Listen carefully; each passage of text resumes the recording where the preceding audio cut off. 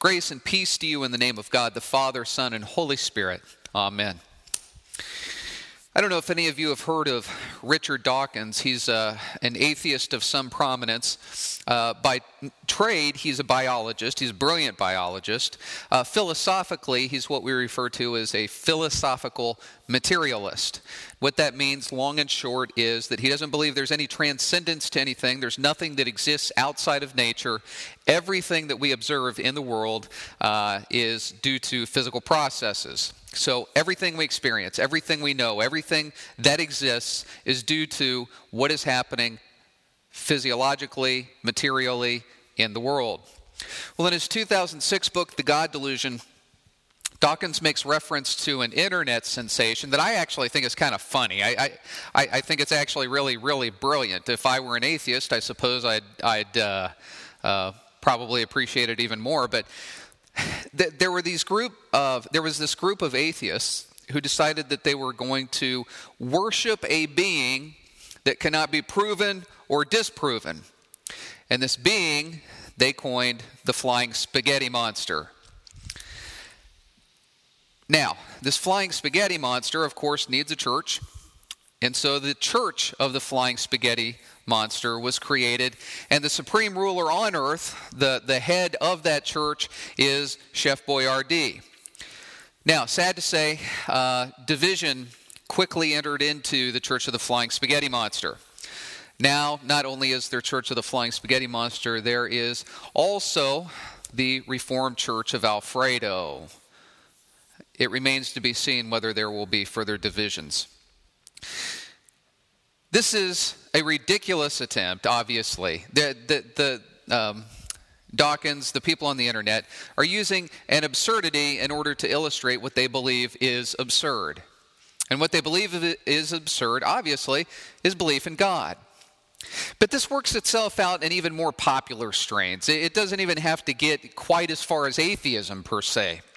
We actually find it quite a bit in popular culture. Now, what this looks like for me, I'm aging myself a little bit, but when I was in college, the first time, when I was in college, this looked a little bit like a song by Joan Osborne called One of Us. And the lyrics were, "What if God was one of us?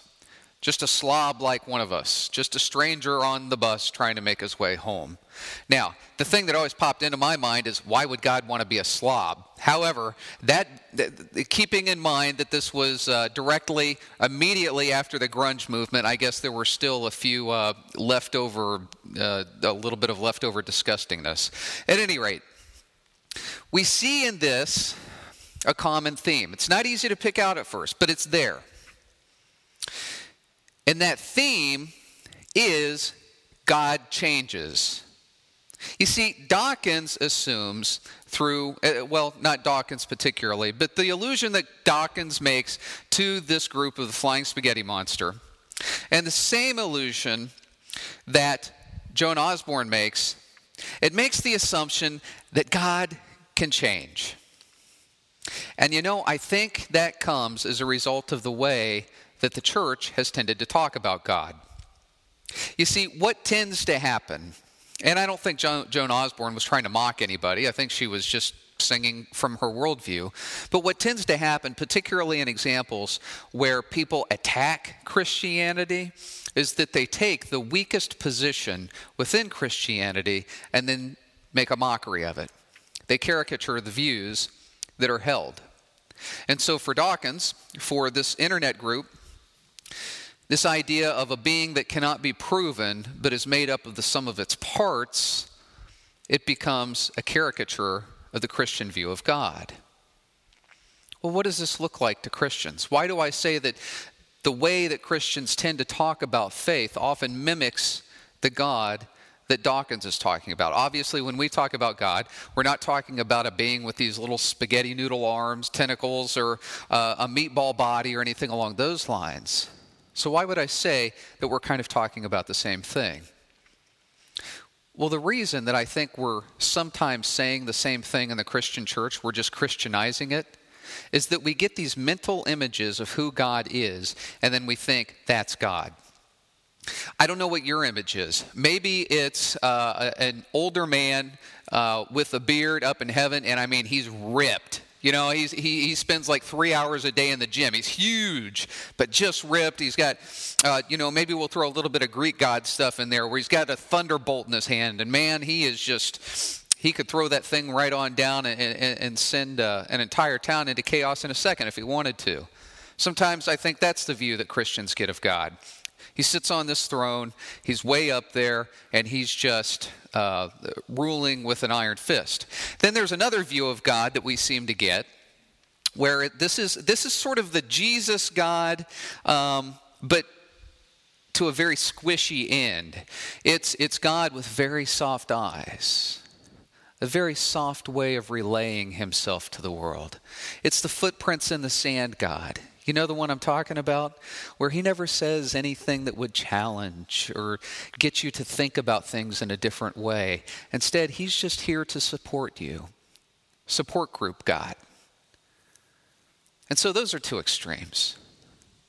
Now, do I think that most people in the Christian church believe either of those are God in fullness? Probably not. But sometimes the assumptions that we bring to our faith, sometimes the way we speak about our faith in God would presume that that's sort of what God is like.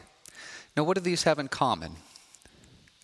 What do these views have in common with the Dawkins and the Osborne? What they have in common is that they see God as a thing. They see God as a thing. A quantity, matter, made up of something. That's not the Christian view of God. The Christian view of God is that God is all there ever was, ever will be, ever can be, should be. He's fully actualized. There's nothing that God can become. When you look at a flying spaghetti monster, what you see is something that's made up of parts. You see something that is in the process of becoming something else. Maybe what that thing was before isn't as good as it's going to become. And what about this God, this footprints in the sand God? Well, this God is taking his cues from us, coming to us when we need him. And that's not a bad thing if we keep in mind that that's not all there is to God. God is not only who comes to us. We should be ascending to holiness, to what God would have us become. Well, today's Old Testament lesson shows us that the Israelites certainly got this part mixed up. You know, I feel like a broken record player as we go through the Old Testament and we consider our New Testament lessons, because it seems like the Israelites are just doing the same doggone thing over and over again. And they are. In essence, they really are. This week, yes, God, again, as I've said before, he has delivered them. But Moses has gone to speak with God up in the mountain. They are left down there, and Aaron is sort of serving as the leader. Well, they come before him, and they say, we don't know who this God is that Moses is going to see, but we do know the God of Egypt, the gods of Egypt, so make for us a god, Aaron. And so Aaron says, okay, give me all your gold. So they bring the gold. He makes this golden calf statue, and they say, this is our God. This is who we're going to worship. They have a feast to worship this God. Well, then God throws a fit, threatens to destroy them, and Moses has to go out of his way to seemingly persuade God to change his mind. Now, there are two things that immediately jump out to me.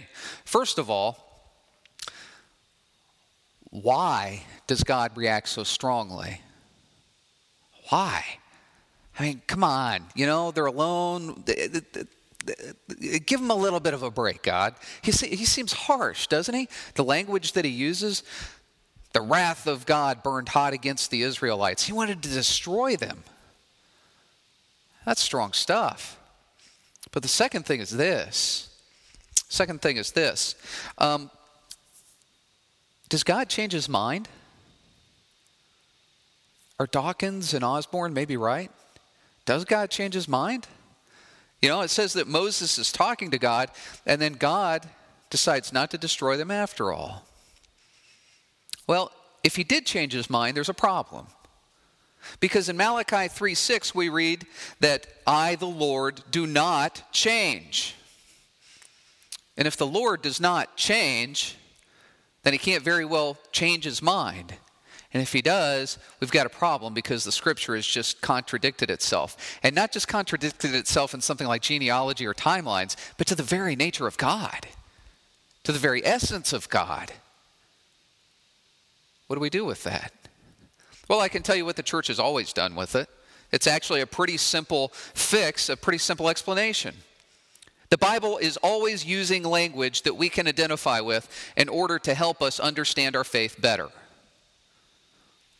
Moses uses language in the book of Exodus in order to help us understand what he was experiencing when he was conversing with God and how that got down to the Israelites when Moses comes back. Long and short, God is ticked off. He's upset. He's, as the scriptures say, he burns hot. His wrath burned hot. And so what do we learn by this? What are the scriptures really trying to communicate? That God changed his mind? That you can change God's mind? No. What the scriptures are communicating is that God has a way, and he's upset. And in a word, the reason he's upset is because the God that the Israelites turn to is false. It doesn't exist. There is no golden calf other than the image that they've made. Nothing goes beyond that golden calf. You see, what they've done is they've taken God as he's revealed himself and reverted back to something where they're just guessing. There's no revelation to this. This is just people guessing about the nature of God, rather than taking what God has revealed to Moses and saying, this is how God has revealed himself. The unchanging nature of God. And the real concern is that this ultimately leads to a misguided spiritual compass. You know, if we've learned one thing about humanity in regards to the way we conceive of God, the way we talk about God, it's that we have this innate ability to mistake corruption for the good. And what do I mean by corruption? What do you think I mean by corruption? When I say corruption, really what I'm saying is it's just not the right. It's not the good. It's not what's actually there. When we talk about God as he's revealed himself, we're talking about him in truth. But then when we go and try to turn him into something that we want him to be, we're not talking about the God who's existed. We're not talking about the God of Israel, who actually led them out of the land of Egypt. Same principle is found in today's gospel lesson. You know, we tend to see the wedding garment, this wedding garment, as the point of the entire text. This man comes to the wedding feast. He's not wearing the right garment, and the host of the feast becomes angry and casts him out. Casts him out. It's easy to look at the wedding garment and think that's the point. That's really not the point. You see, the wedding garment was just a symbol in the mind of the person who was receiving this message. And the symbol was this. Father's throwing a feast for his son, the Father being our Heavenly Father, the Son being Jesus Christ. The feast being the feast that honors the Son, lifts up the Son, says, this is who I want your attention turned to. All these people come into this feast with garments that are in keeping with the honor that would be showed to the Son. Except one person who just kind of comes in, bouncing around like he's back on the block. Doesn't care one way or the other about what's really going on. Just shows up how he wants to show up. Yeah, I guess this God thing's kind of cool. This Son thing's kind of cool. Doesn't really care. Doesn't give it a second thought. Just walks in however he feels like he should be able to walk in. There's no reverence, no respect. Which really means there was no changed life. This person could care less about the Son.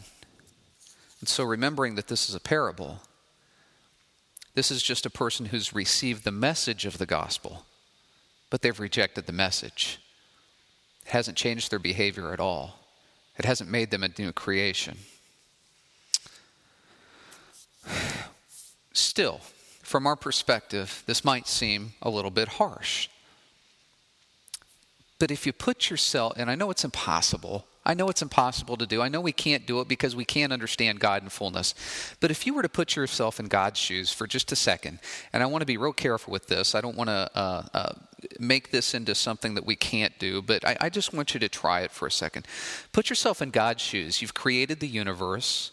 You sustain the universe. You do all the things. You give all the blessings. You do everything that these people need, and then you even reveal yourself to them. You even reveal yourself to them through Moses. And then what do? They go and worship something that doesn't even exist. You reveal yourself to a wedding guest, and then what does he do? He doesn't even care. Doesn't even care. Well, let me ask you this. Would it be more loving to allow people to exist in that ignorance or to correct them? God's love is always corrective, even though sometimes it hurts. And so what's the better thing to do? To make them uncomfortable with their misgivings, make them uncomfortable with the things they think incorrectly, or to leave them in what seems comfortable? What God would have us do is turn away from the falseness of the world and turn toward the truth that exists in Him and in the world. You see, accepting, living in, reveling in brokenness, that doesn't fix anything. It doesn't shed us of our corruptions. It doesn't overcome the evil that exists in us. It just allows us to bask in that evil, to live in it like it's no big deal. Well, what does good look like? What does it look like? What does God want to see in us? When we talk about how the world reflects God, when we think about how the world reflects the unchangeable nature of God, what are we talking about? Well, Paul tells us a little bit in today's New Testament lesson. Whatever is true, whatever is honorable, whatever is just, whatever is pure, whatever is pleasing, whatever is commendable. If there's any excellence and if there is anything worthy of praise, think about these things. You see, folks, when you see the good as God defines it, when you see things that are honorable as God defines it, when you see things that are just, pure, pleasing, and commendable as God, through Jesus Christ, defines it, you're seeing truth. And then we live into that truth. That's what's real. Do you know that sin's not real? Sin doesn't exist on its own. Sin has no power on its own. All that sin can do is leech on to the good and try to distort it, make it ugly. That's what happened with the Israelites today, in today's lesson. The good was being experienced and lived through the power of God. The bad comes and distorts that, takes their eyes off who God really is. Happens to us sometimes too, doesn't it? Think about your own life. Think about the evil that you experience. And I don't mean evil by utterly depraved where everything goes bad. But you know what's really difficult in life? I had a friend point this out to me the other day. He said, it's not the things that just seem utterly depraved that are so difficult. It's when you got a little bit of good and a little bitty bit of bad that makes life difficult. Because then it's hard to discern. So what do we do about that? Well, we have to have something objective. I, the Lord, do not change.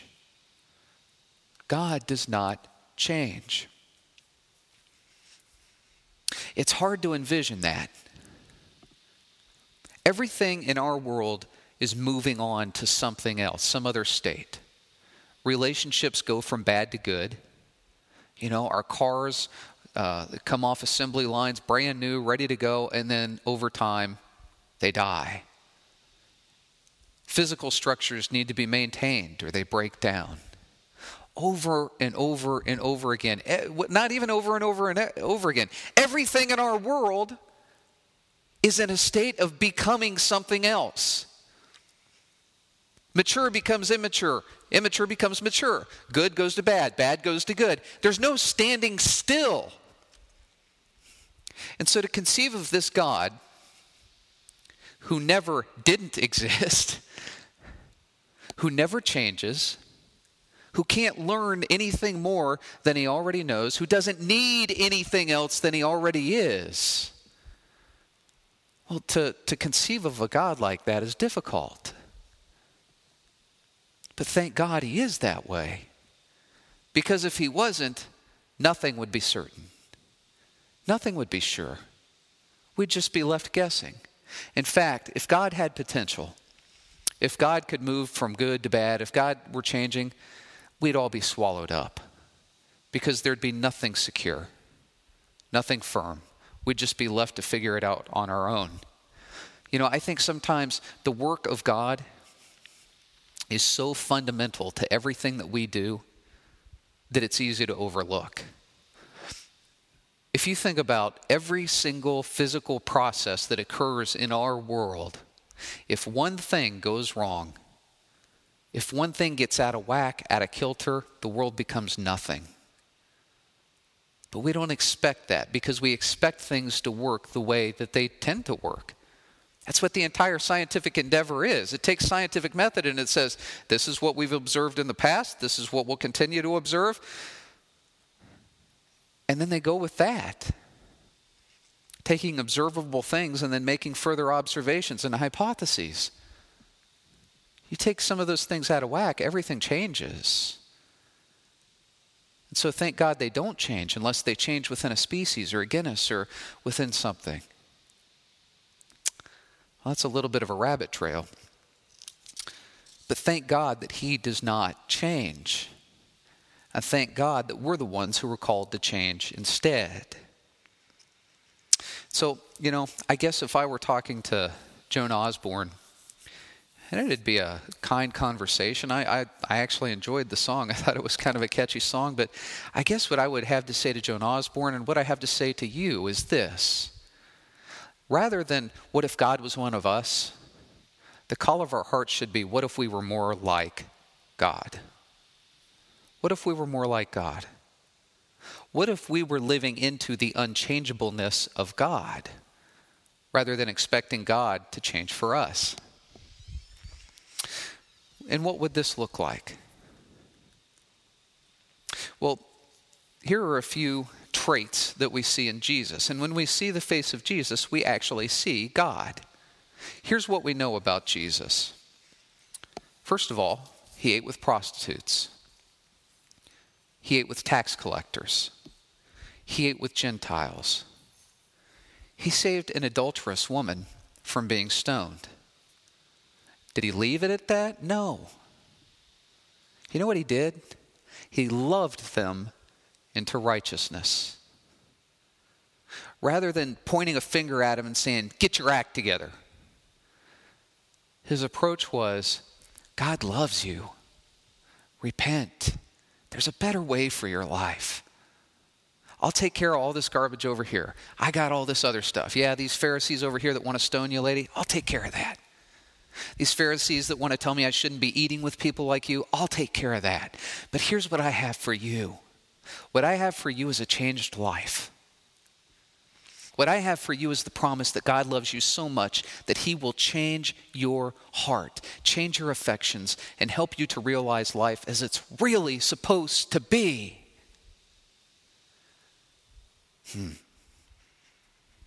God doesn't change.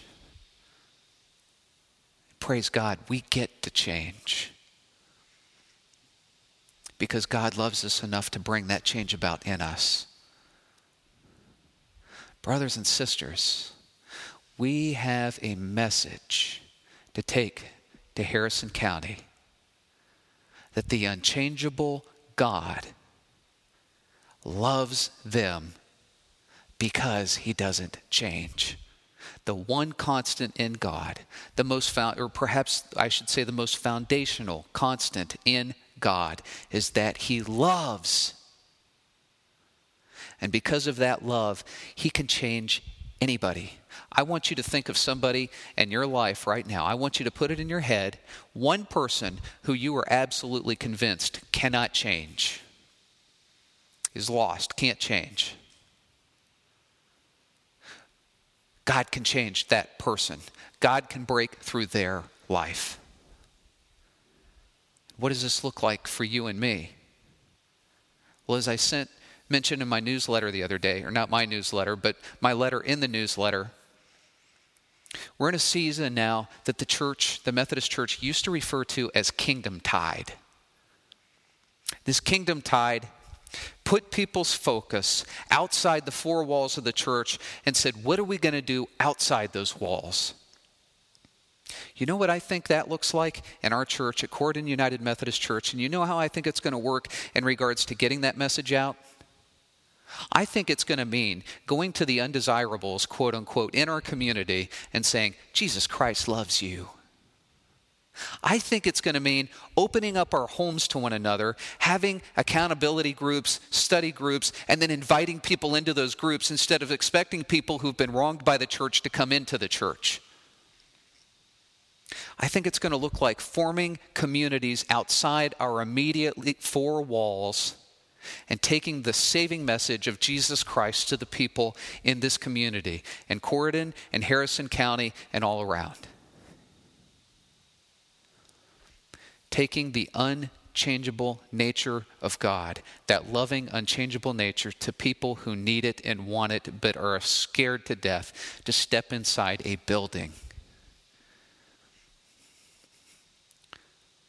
We have that in us. We're going to do that. We are going, as a congregation, to make it our sole goal to get out there and change hearts and lives for people. You know, I've changed a lot, I guess, in the last several weeks. Maybe I've put things that aren't ultimate and made them ultimate. And unfortunately, by that, from time to time, made the gospel sort of the secondary thing. That is the thing. And if I have at any point given the impression that I think the gospel comes second to the way we do things, then I apologize for that. That's not what I believe. What I believe fundamentally in my heart is that God loves. I believe he's revealed the fullness of that love through the person of Jesus Christ, and we now have an opportunity to take that message to people in this community. It's going to happen by forming small communities within the community, inviting people into those communities, and then coming together as one community in this church to worship. But this is just the segue. What we do in here is important, but it's just as important that we get it out there. An unchangeable God for a changeable people. The wonderful blessing, folks, the wonderful thing about sharing the gospel. You know, Dawkins, we can't prove God. We can't prove God. Scientific method is not designed to prove God. But Dawkins can't disprove God. And I've read his work. He tries, but he can't do it. You know why? Because there are some things you just can't prove through material processes. I can't prove to you why music is beautiful. I can't prove to you through scientific process why I love my children, why you love your children. I can't prove to you, I can't explain to you, I can't demonstrate to you through scientific method why I know that God exists, because he changed me and he changed others. But I don't have to prove it. You don't have to prove it. Not through scientific method anyway. And that's what Dawkins and all these others would say that you have to do. All you have to do is take the unchangeable love of Jesus Christ and share that with other people. And that's proof enough. When those people's lives are affected by Jesus Christ, when our lives are affected by Jesus Christ, that's Christian proof. You'll never be able to replicate it in a lab. That's okay.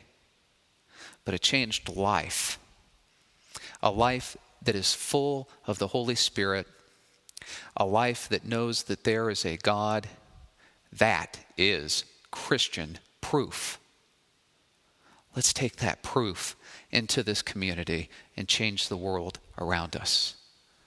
Let's pray. Lord, I thank you so much that you've given us everything we will ever need to worship you in fullness and in truth. Help everything we do as a congregation be to reach people, to worship you in spirit and truth, and to reach people with that same spirit and truth. Thank you for not changing. Thank you for being constant. And Father, I pray that you would help us to live into the truth of your unchanging nature. In Jesus' name we pray. Amen.